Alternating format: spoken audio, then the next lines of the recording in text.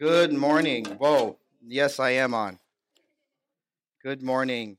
What a wonderful Sunday. You get to see some old friends. The Lees made it. I didn't know. I don't know how you drove with that hip, Lance. How did you do that? Northern Cal, huh? How long are you guys staying? Monday. Okay. Okay. Well, it's good to see you guys. We love you guys. You're dear to us. And I don't want to embarrass my professor here. This is my professor, Tim Sled. Uh, he demolishes me in jujitsu all the time, but he's a very kind teacher and very compassionate teacher, very detailed.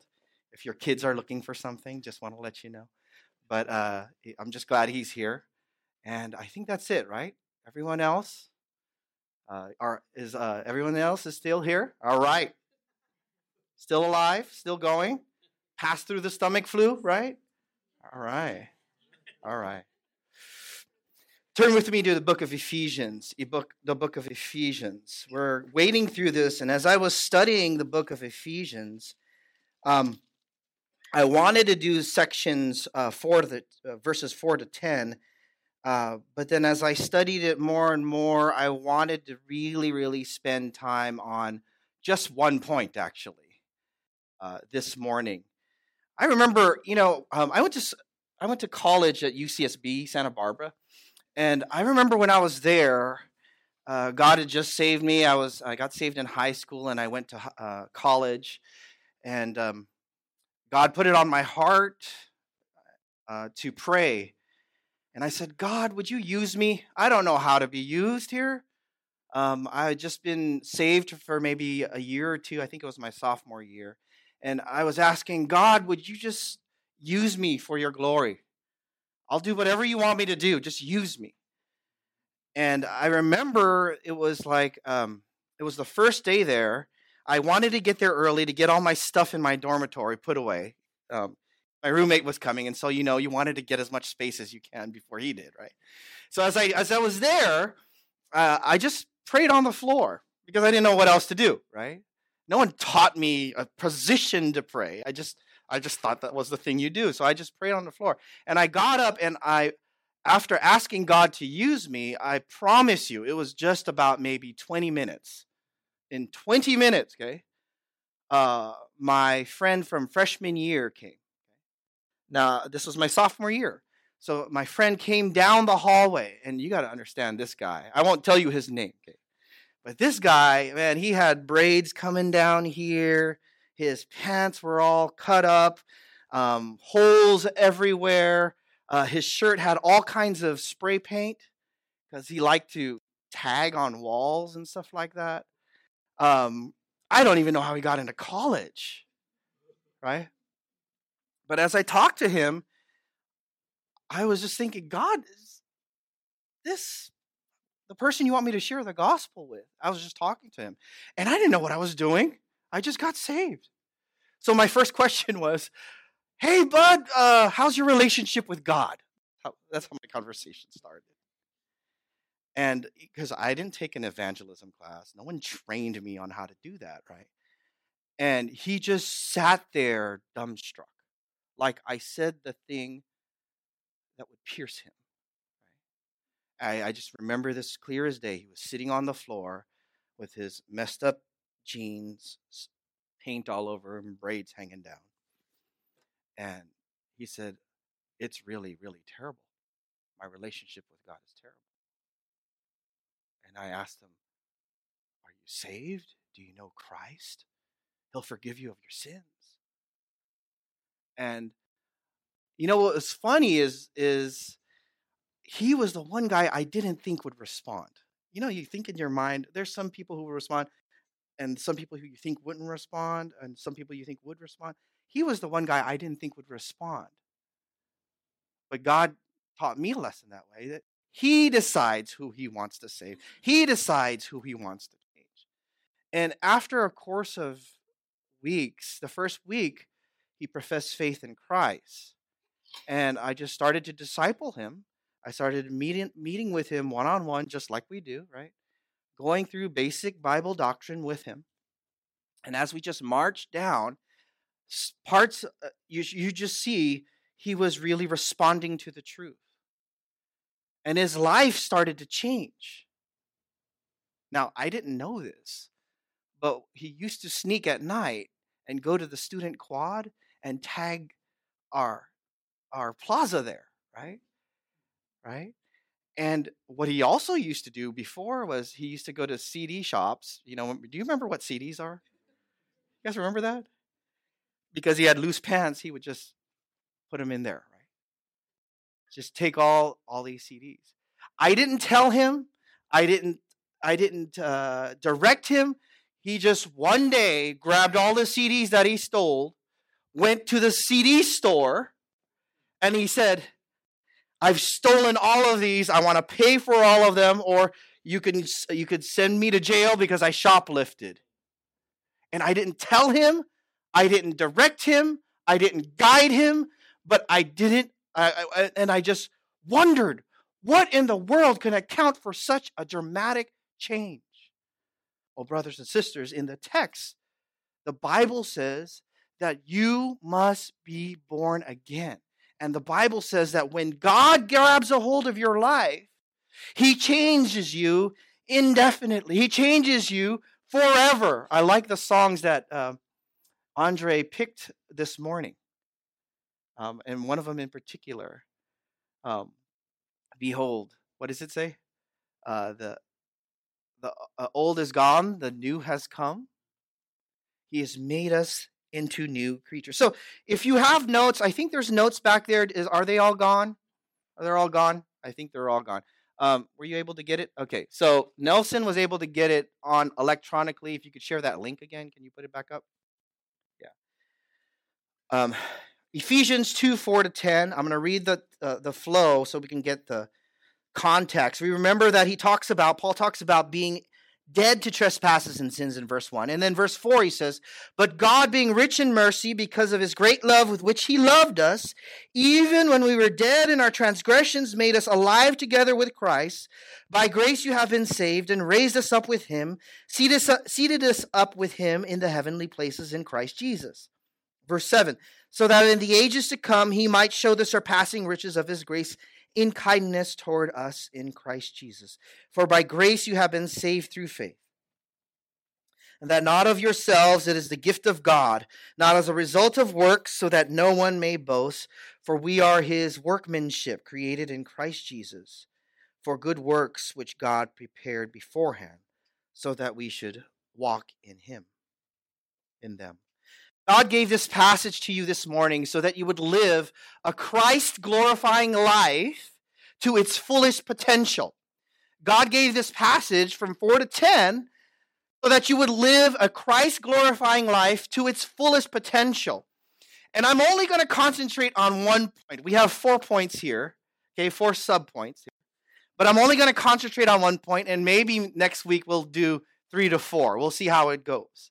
But I just didn't want to rush through this. But verses 4 and 5 is going to be my concentration this morning. But God, being rich in mercy because of his great love with which he loved us, even when we were dead in our transgressions, made us alive together with Christ. By grace you have been saved. So the point here, if you're following along in the outline, is number 1, walk righteously because God resurrected you. Walk righteously because God resurrected you. He says this word here, this phrase, verse 5, made us alive together in him. God acted kindly in you. After Paul describes your deadness in sins, notice he says, you were dead in your trespasses and sins. You were formerly walked according to the course of the world, according to the prince of the power of the air. It was the air that we breathe. When he says you were dead in your trespasses and sins, it's not just the action of trespasses and sins. What he is talking about is the sphere and the realm in which you lived. You only desired that which you wanted to do in your own heart. The Bible describes that us apart from Christ, we have no desire to please the living God. We have no desire to follow the true Christ. We have no desire to follow the God of the Bible. God has to do a work in our hearts first. If you were to continue on in your life, notice he says here in verse 3, this is just by way of review, you were by nature children of wrath, even as the rest. We took a study of what the word nature meant. Nature is all that composites man. Nature is the composition of man.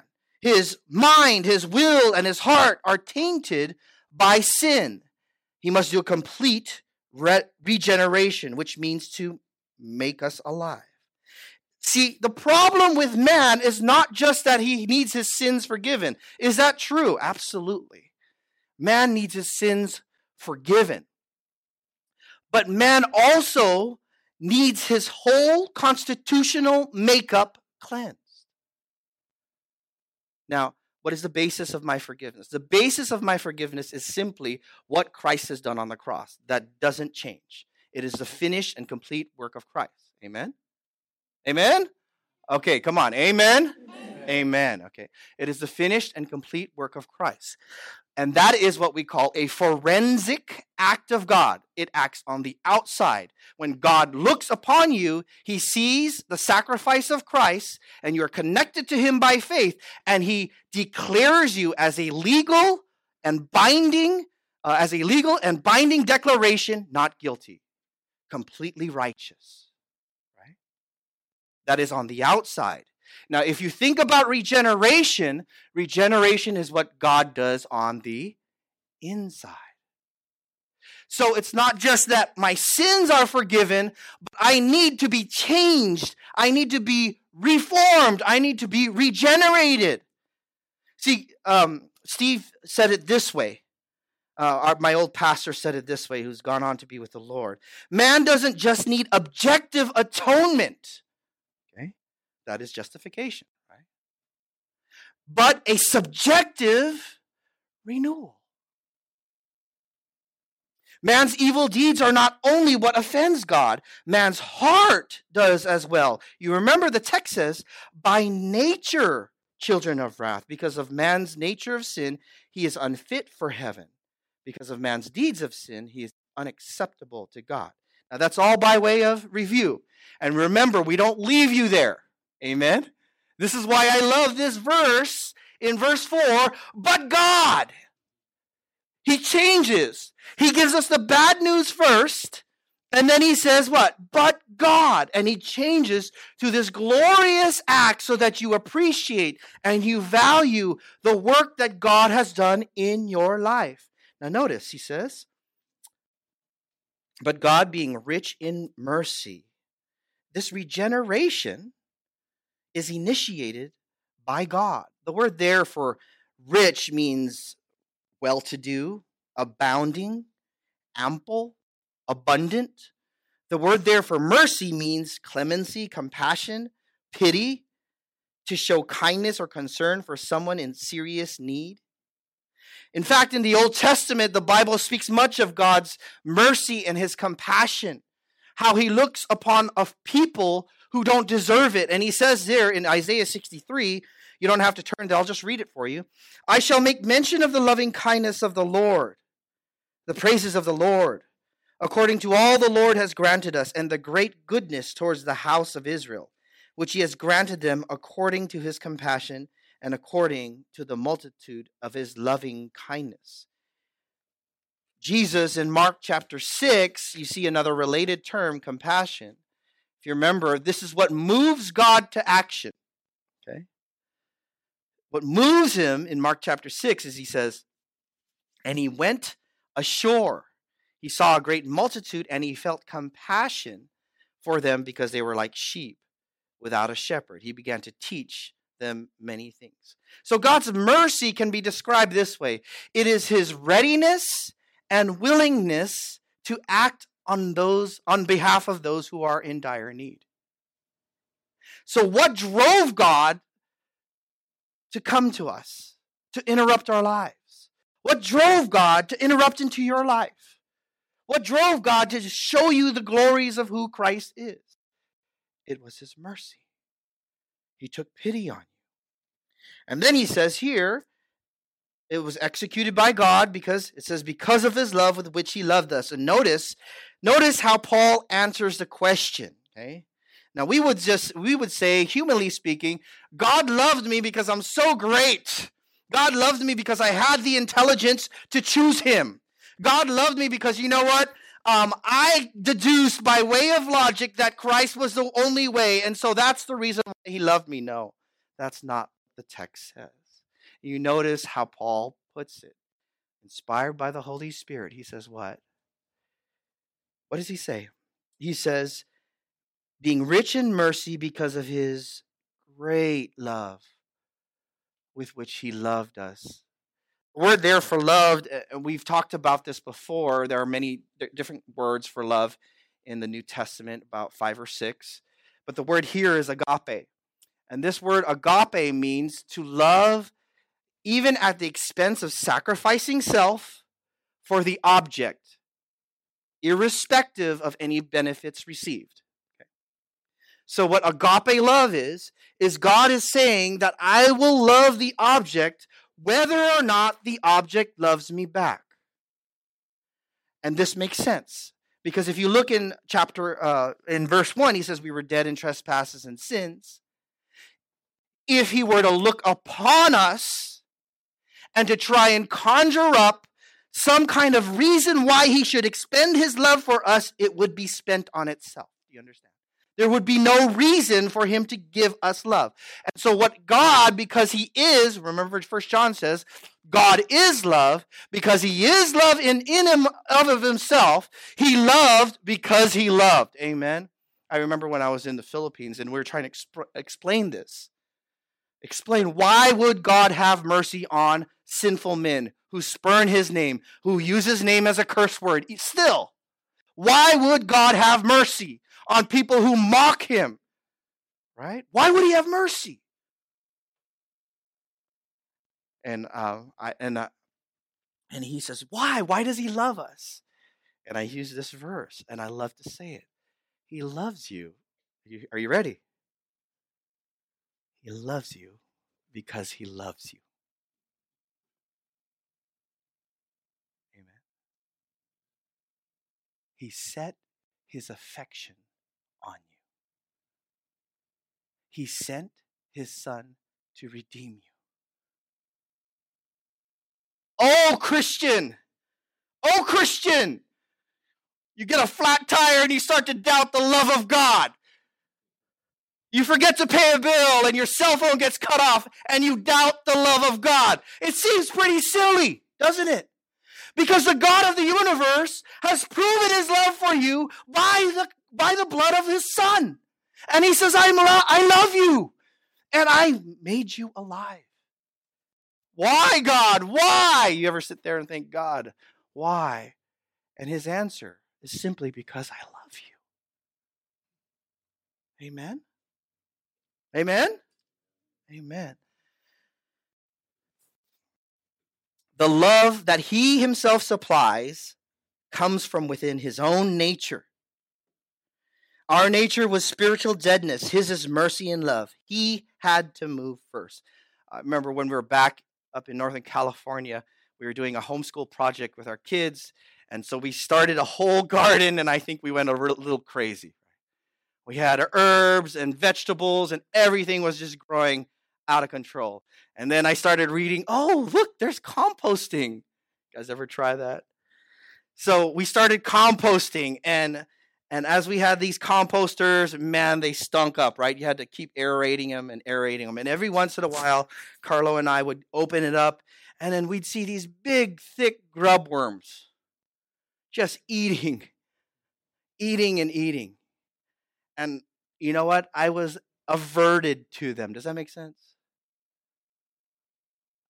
By nature. Are you following? By nature, I did not want to be around them. You understand? Their nature caused me to have disgust. Okay? Now, I only say this because this is how God describes it in his word, but he doesn't leave you there. Notice he says here, follow. He says in verse 3, by nature, children of wrath. And in Psalm 7, It says God is a righteous judge and a God who has indignation every day. So when it comes to us, we are like, if I can use the metaphor, we are like the grub worms. We had no inkling of goodness in us. Now, people are going to say, well, I know good people, right? I know good people who do good things. What we're saying is, in the heart of hearts, they're not doing it for the glory of God. And what I'm saying is that there is no desirable aspect in us. Why did God love a worm like Angelo? Simply because he expended his love towards me. And you know this, right? I remember in high school, I had 3 buddies. My 3 buddies, I was so close to them. We went to Community Bible Church. The gospel was preached. There's nothing, we didn't have any different education. We didn't have anything different like that. But I heard the gospel and God acted on me and I was shown his love. And my life was changed. Now, God acted in kindness. It was rooted in his character, but also God acted powerfully in you. He acted kindly in you, but he acted powerfully in you. Now, let's take a look at this phrase, okay?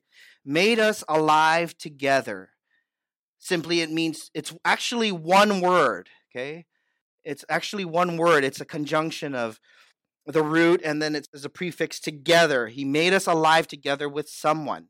And here the context is Christ. It's also used one other place in Colossians chapter 2. You were dead in your trespasses, your transgressions, and the uncircumcision of your flesh. He made you alive together with him.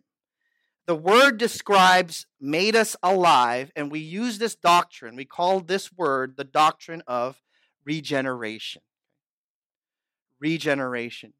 Regeneration is described in different ways in the Bible. Okay? And this is the most basic teaching of Christianity that is often mistaken and not understood. When God saves, he renews always. Now notice, he says here, I think one way to define regeneration, I think you may have it in your notes if you have it. Martin Lloyd-Jones defines it like this, okay? Regeneration is an act of God by which a principle of new life is implanted in man and the governing disposition of the soul is made holy. Okay? I'll say that again. Regeneration is an act of God by which a principle of new life is implanted in man and the governing disposition of the soul is made holy. It is God's internal work in the believer. Those who truly have faith in Christ have already been regenerated, changed. It's a result of God's power. Man is the passive recipient of this. Regeneration is not believing. Okay? Why? Because you can't coax this. You can't make this. You're not a baby who says, I want to be born now. I'm the one who defines when I'm going to be born. Okay? Regeneration is not like that. Regeneration is not believing. God causes regeneration, and then you believe. Let me show you some texts to describe what regeneration is. It is God's intervening in your life. Turn with me to 1 Peter chapter 1.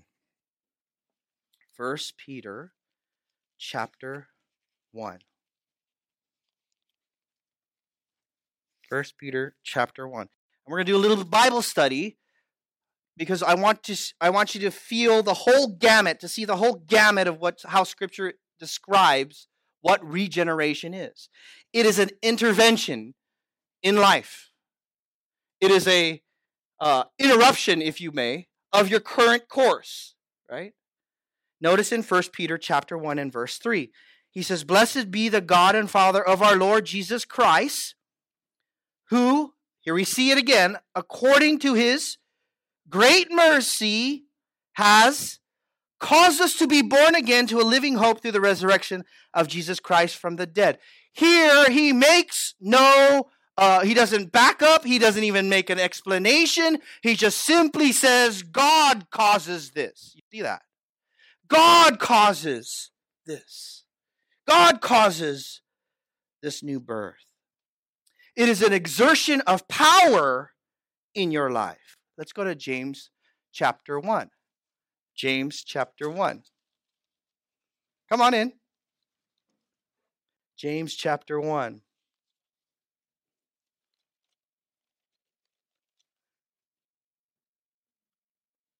It is an exertion of God's power. Chapter 1 and verse 18, he says here, let me start with verse 17. Every good thing given and every perfect gift is from above, coming down from the Father of lights, with whom there is no variation or shifting shadow. Verse 18, here it is, okay? The exercise of his will, he brought us forth by the word of truth, so that we would be a kind of first fruits among the creatures.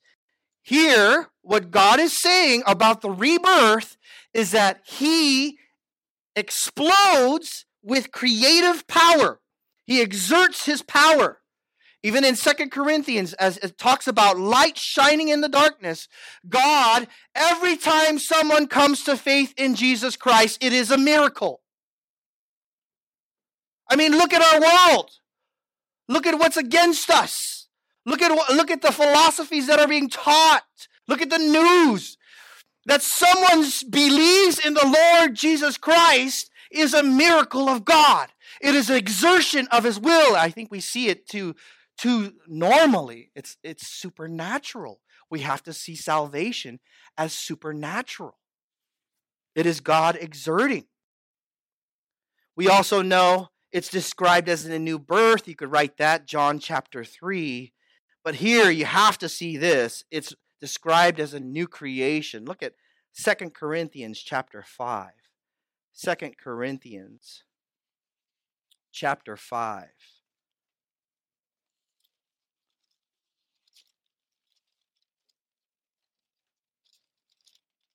Second Corinthians chapter 5 and verse 17. This is the text we were alluding to before. The new birth is described as a new creation. Therefore, if anyone is in Christ, he is a new creature. The old things passed away. Behold, new things have come. He has become a new creation of God. New creation. It's also described as a new washing. Go to Titus chapter 3. Titus. We're doing a little Bible study here. Okay? Titus chapter 3. Titus, Philemon, Hebrews, James, right? Titus chapter 3. Notice this is the text that Mike read. And I'll start with verse 5. He saved us, not on the basis of deeds which we have done in righteousness, but according to his mercy. That would be justification. And then he moves on to regeneration. By the, what does it say? The washing of regeneration and renewing by the Holy Spirit, whom he poured out upon us richly through Jesus Christ our Savior. So what God does is he washes you internally. Okay? He changes your mind. He changes your heart. He changes your will. I remember clearly, before I was saved, I wanted to go out at night and I wanted to sin and I wanted to chase it and I loved it. And then when I got saved and Christ showed me his glory, my heart was changed and I hated my sin. And now, whenever I engaged in it, my heart was heavy and I had to ask for forgiveness. And I had to pursue and repent and pursue Christ. Do you know what that is? Young person, do you know what that is? Or is this the faith of your parents only? Do you know what that is? Has your heart been changed?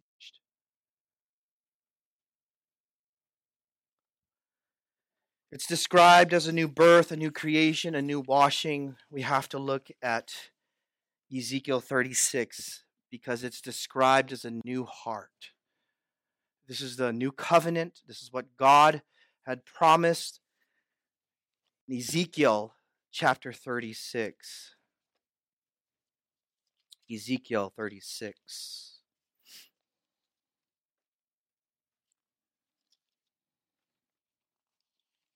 In Ezekiel chapter 36, in verse 24. Verse 24. Let's start at 25.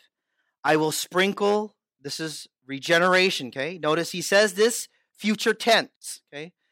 From the perspective of the Old Testament. This is what's going to happen in the new covenant, and he calls it that, right? He says in verse 25, notice, I will sprinkle clean water on you. Okay, there's the imagery back to Titus 3. You remember that? The washing. I will sprinkle clean water on you, and you will be clean. I will cleanse you from your filthiness and from all your idols. And here is the glorious truth, what he promises. Verse 26, I will give you a new heart and put a new spirit within you, and I will remove the heart of stone from your flesh and give you a heart of flesh. You want to know the reason why people won't turn to Christ? You want to know the reason why they mock him? You want to know the reason why he's just one other religion instead of the unique Son of God? Is because they have hearts of stone, and you are like that too, until God moved on your heart by his Spirit, and he removed your heart of stone, and he gave you a heart of flesh, and now you desire God. That's why you read your Bible, and that's why you're here at church, and that's why you desire to be with his people, because in your heart beats his own.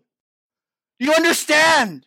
This is a miraculous work that God does, and this is what we have to pray for. Enough with the morality, just simple morality, Christian morality. We don't teach that. That doesn't change people. We believe that the heart needs to be changed, and then their life will be changed. Notice the order. He says here, I will put a new heart and a new spirit within you. I will remove the heart of stone from your flesh and give you a heart of flesh. Then verse 27, I will put my spirit within you, and then what happens?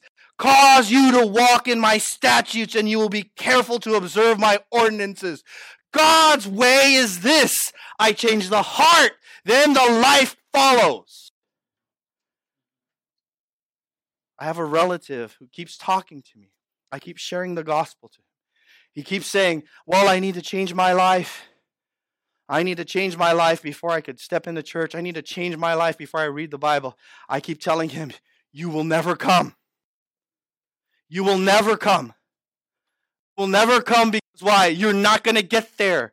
See, all that the world can do is simply change outside things. They trade one sin for another. If it's alcohol, they trade it for another sin.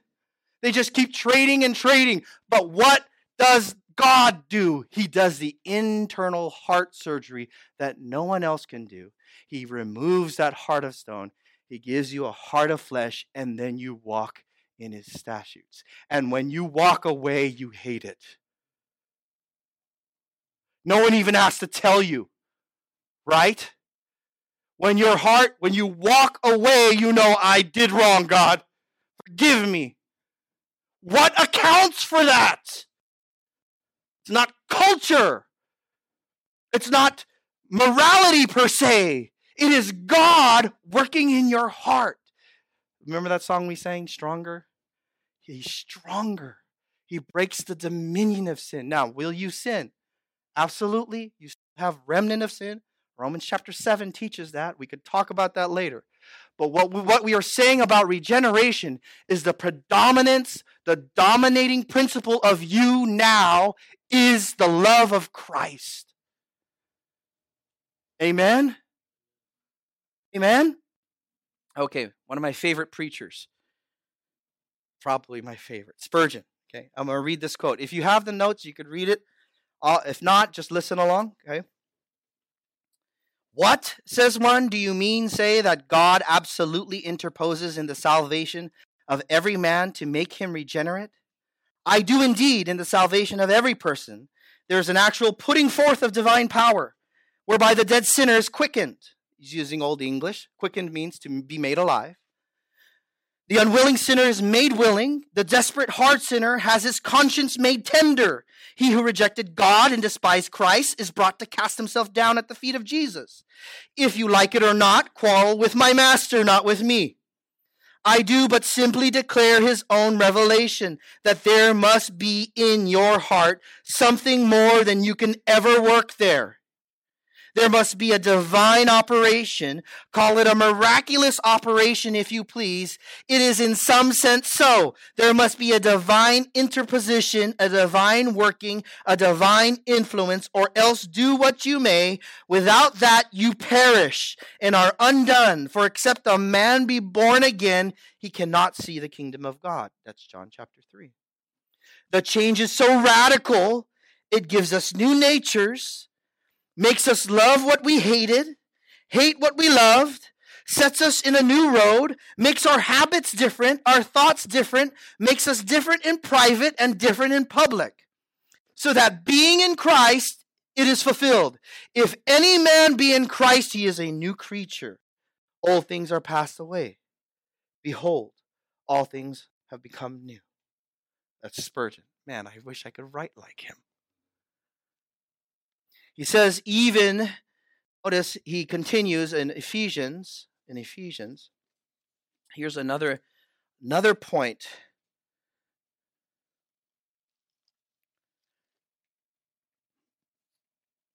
That this was a display of power. We see that, remember in James, it was an exertion of power. But it was a display of power against that which is hostile to him. You follow? That's why Paul says in verse chapter 2, where are we at? Even when we were dead in our transgressions, made us alive together with Christ. Notice that phrase, okay? He could have just said, but God being rich in mercy, because of his great love with which he loved us, made us alive together with Christ. But he put the phrase, even when we were dead in our transgressions. And the reason why he put that is to emphasize the power by which God exerted. It was against the deadness of our sins. It was against the hostility, you could even talk about. The hatred of God, the hatred of authority over us, God acted upon. I got another quote. God's power is revealed in the overcoming of the hostility of our sin against him. And I'll read this. This is Jonathan Edwards. You got to read this. Follow with me, okay? Let me read from there. And then the production of the last effect is a more glorious manifestation of power than the work of creation. You have to follow him. Edwards is hard to follow, okay? Because though in creation the terms are very distant, as nothing is very remote from being, yet there is no opposition. What he's saying is, when God exerted effort to create, he brought it out of nothing. We call it ex nihilo, okay? Out of nothing. In fact, when he creates, there's nothing stopping him. There's nothing resisting him. But then Edwards says this, but in redemption, the divine power meets with and overcomes great opposition. The opposition that is exuded now is our sin against him, the devil against him, the world against him. And so what's going on now is that when God saves a sinner, okay, he exerts more power than he did at creation. Why? Because creation was brought out of nothing. When he recreated you, brothers and sisters, if you are in Christ, when he recreated you, he fought a rebellious, cursing, bitter, angry, you pick your sin, that was you. He fought that and he won and he defeated it and he brought you, and now you're tender and you love one another and you love Christ and you love his word. Oh, can you praise him? I'm a different person now.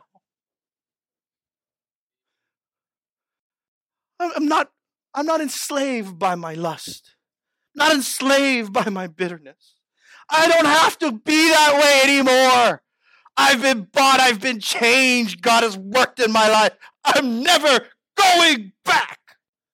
Amen? And he ends, of course, All through it, he says, being rich in mercy because of his great love, made us alive together with Christ. By grace you have, of course. Anything that you experience in this Christian life, it is simply because of your bond with him by faith. Have you been renewed? Have you been regenerated? Saint, are you struggling with sin? Go back. Repent. He'll take you back.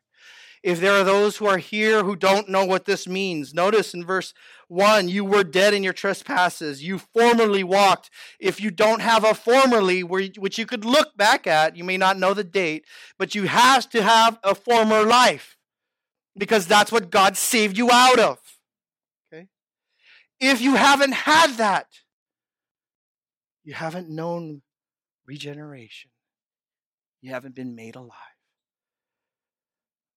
But the Christians know. Amen? Amen? Thank you, God, that we come this morning. Thank you for the friends who are here. Thank you that you changed us.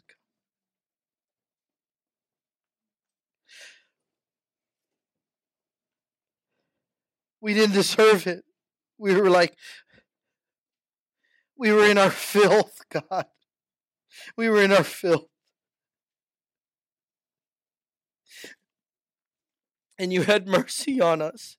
Each of us, by name, you had mercy. We pray, God, use us as vessels of mercy. We desire to share your gospel here in Oceanside, in Vista, in Carlsbad. Use us, God. Bring Marines, God. Bring families. Bring the low and the downcast. Bring everyone, God, that they may repent of their sins. Be removed from sin and transgression and fall in love with this kind and merciful and loving Savior who loves us simply because he loves us for his glory. Help us to sing. May we celebrate in fellowship in Jesus' name. Amen.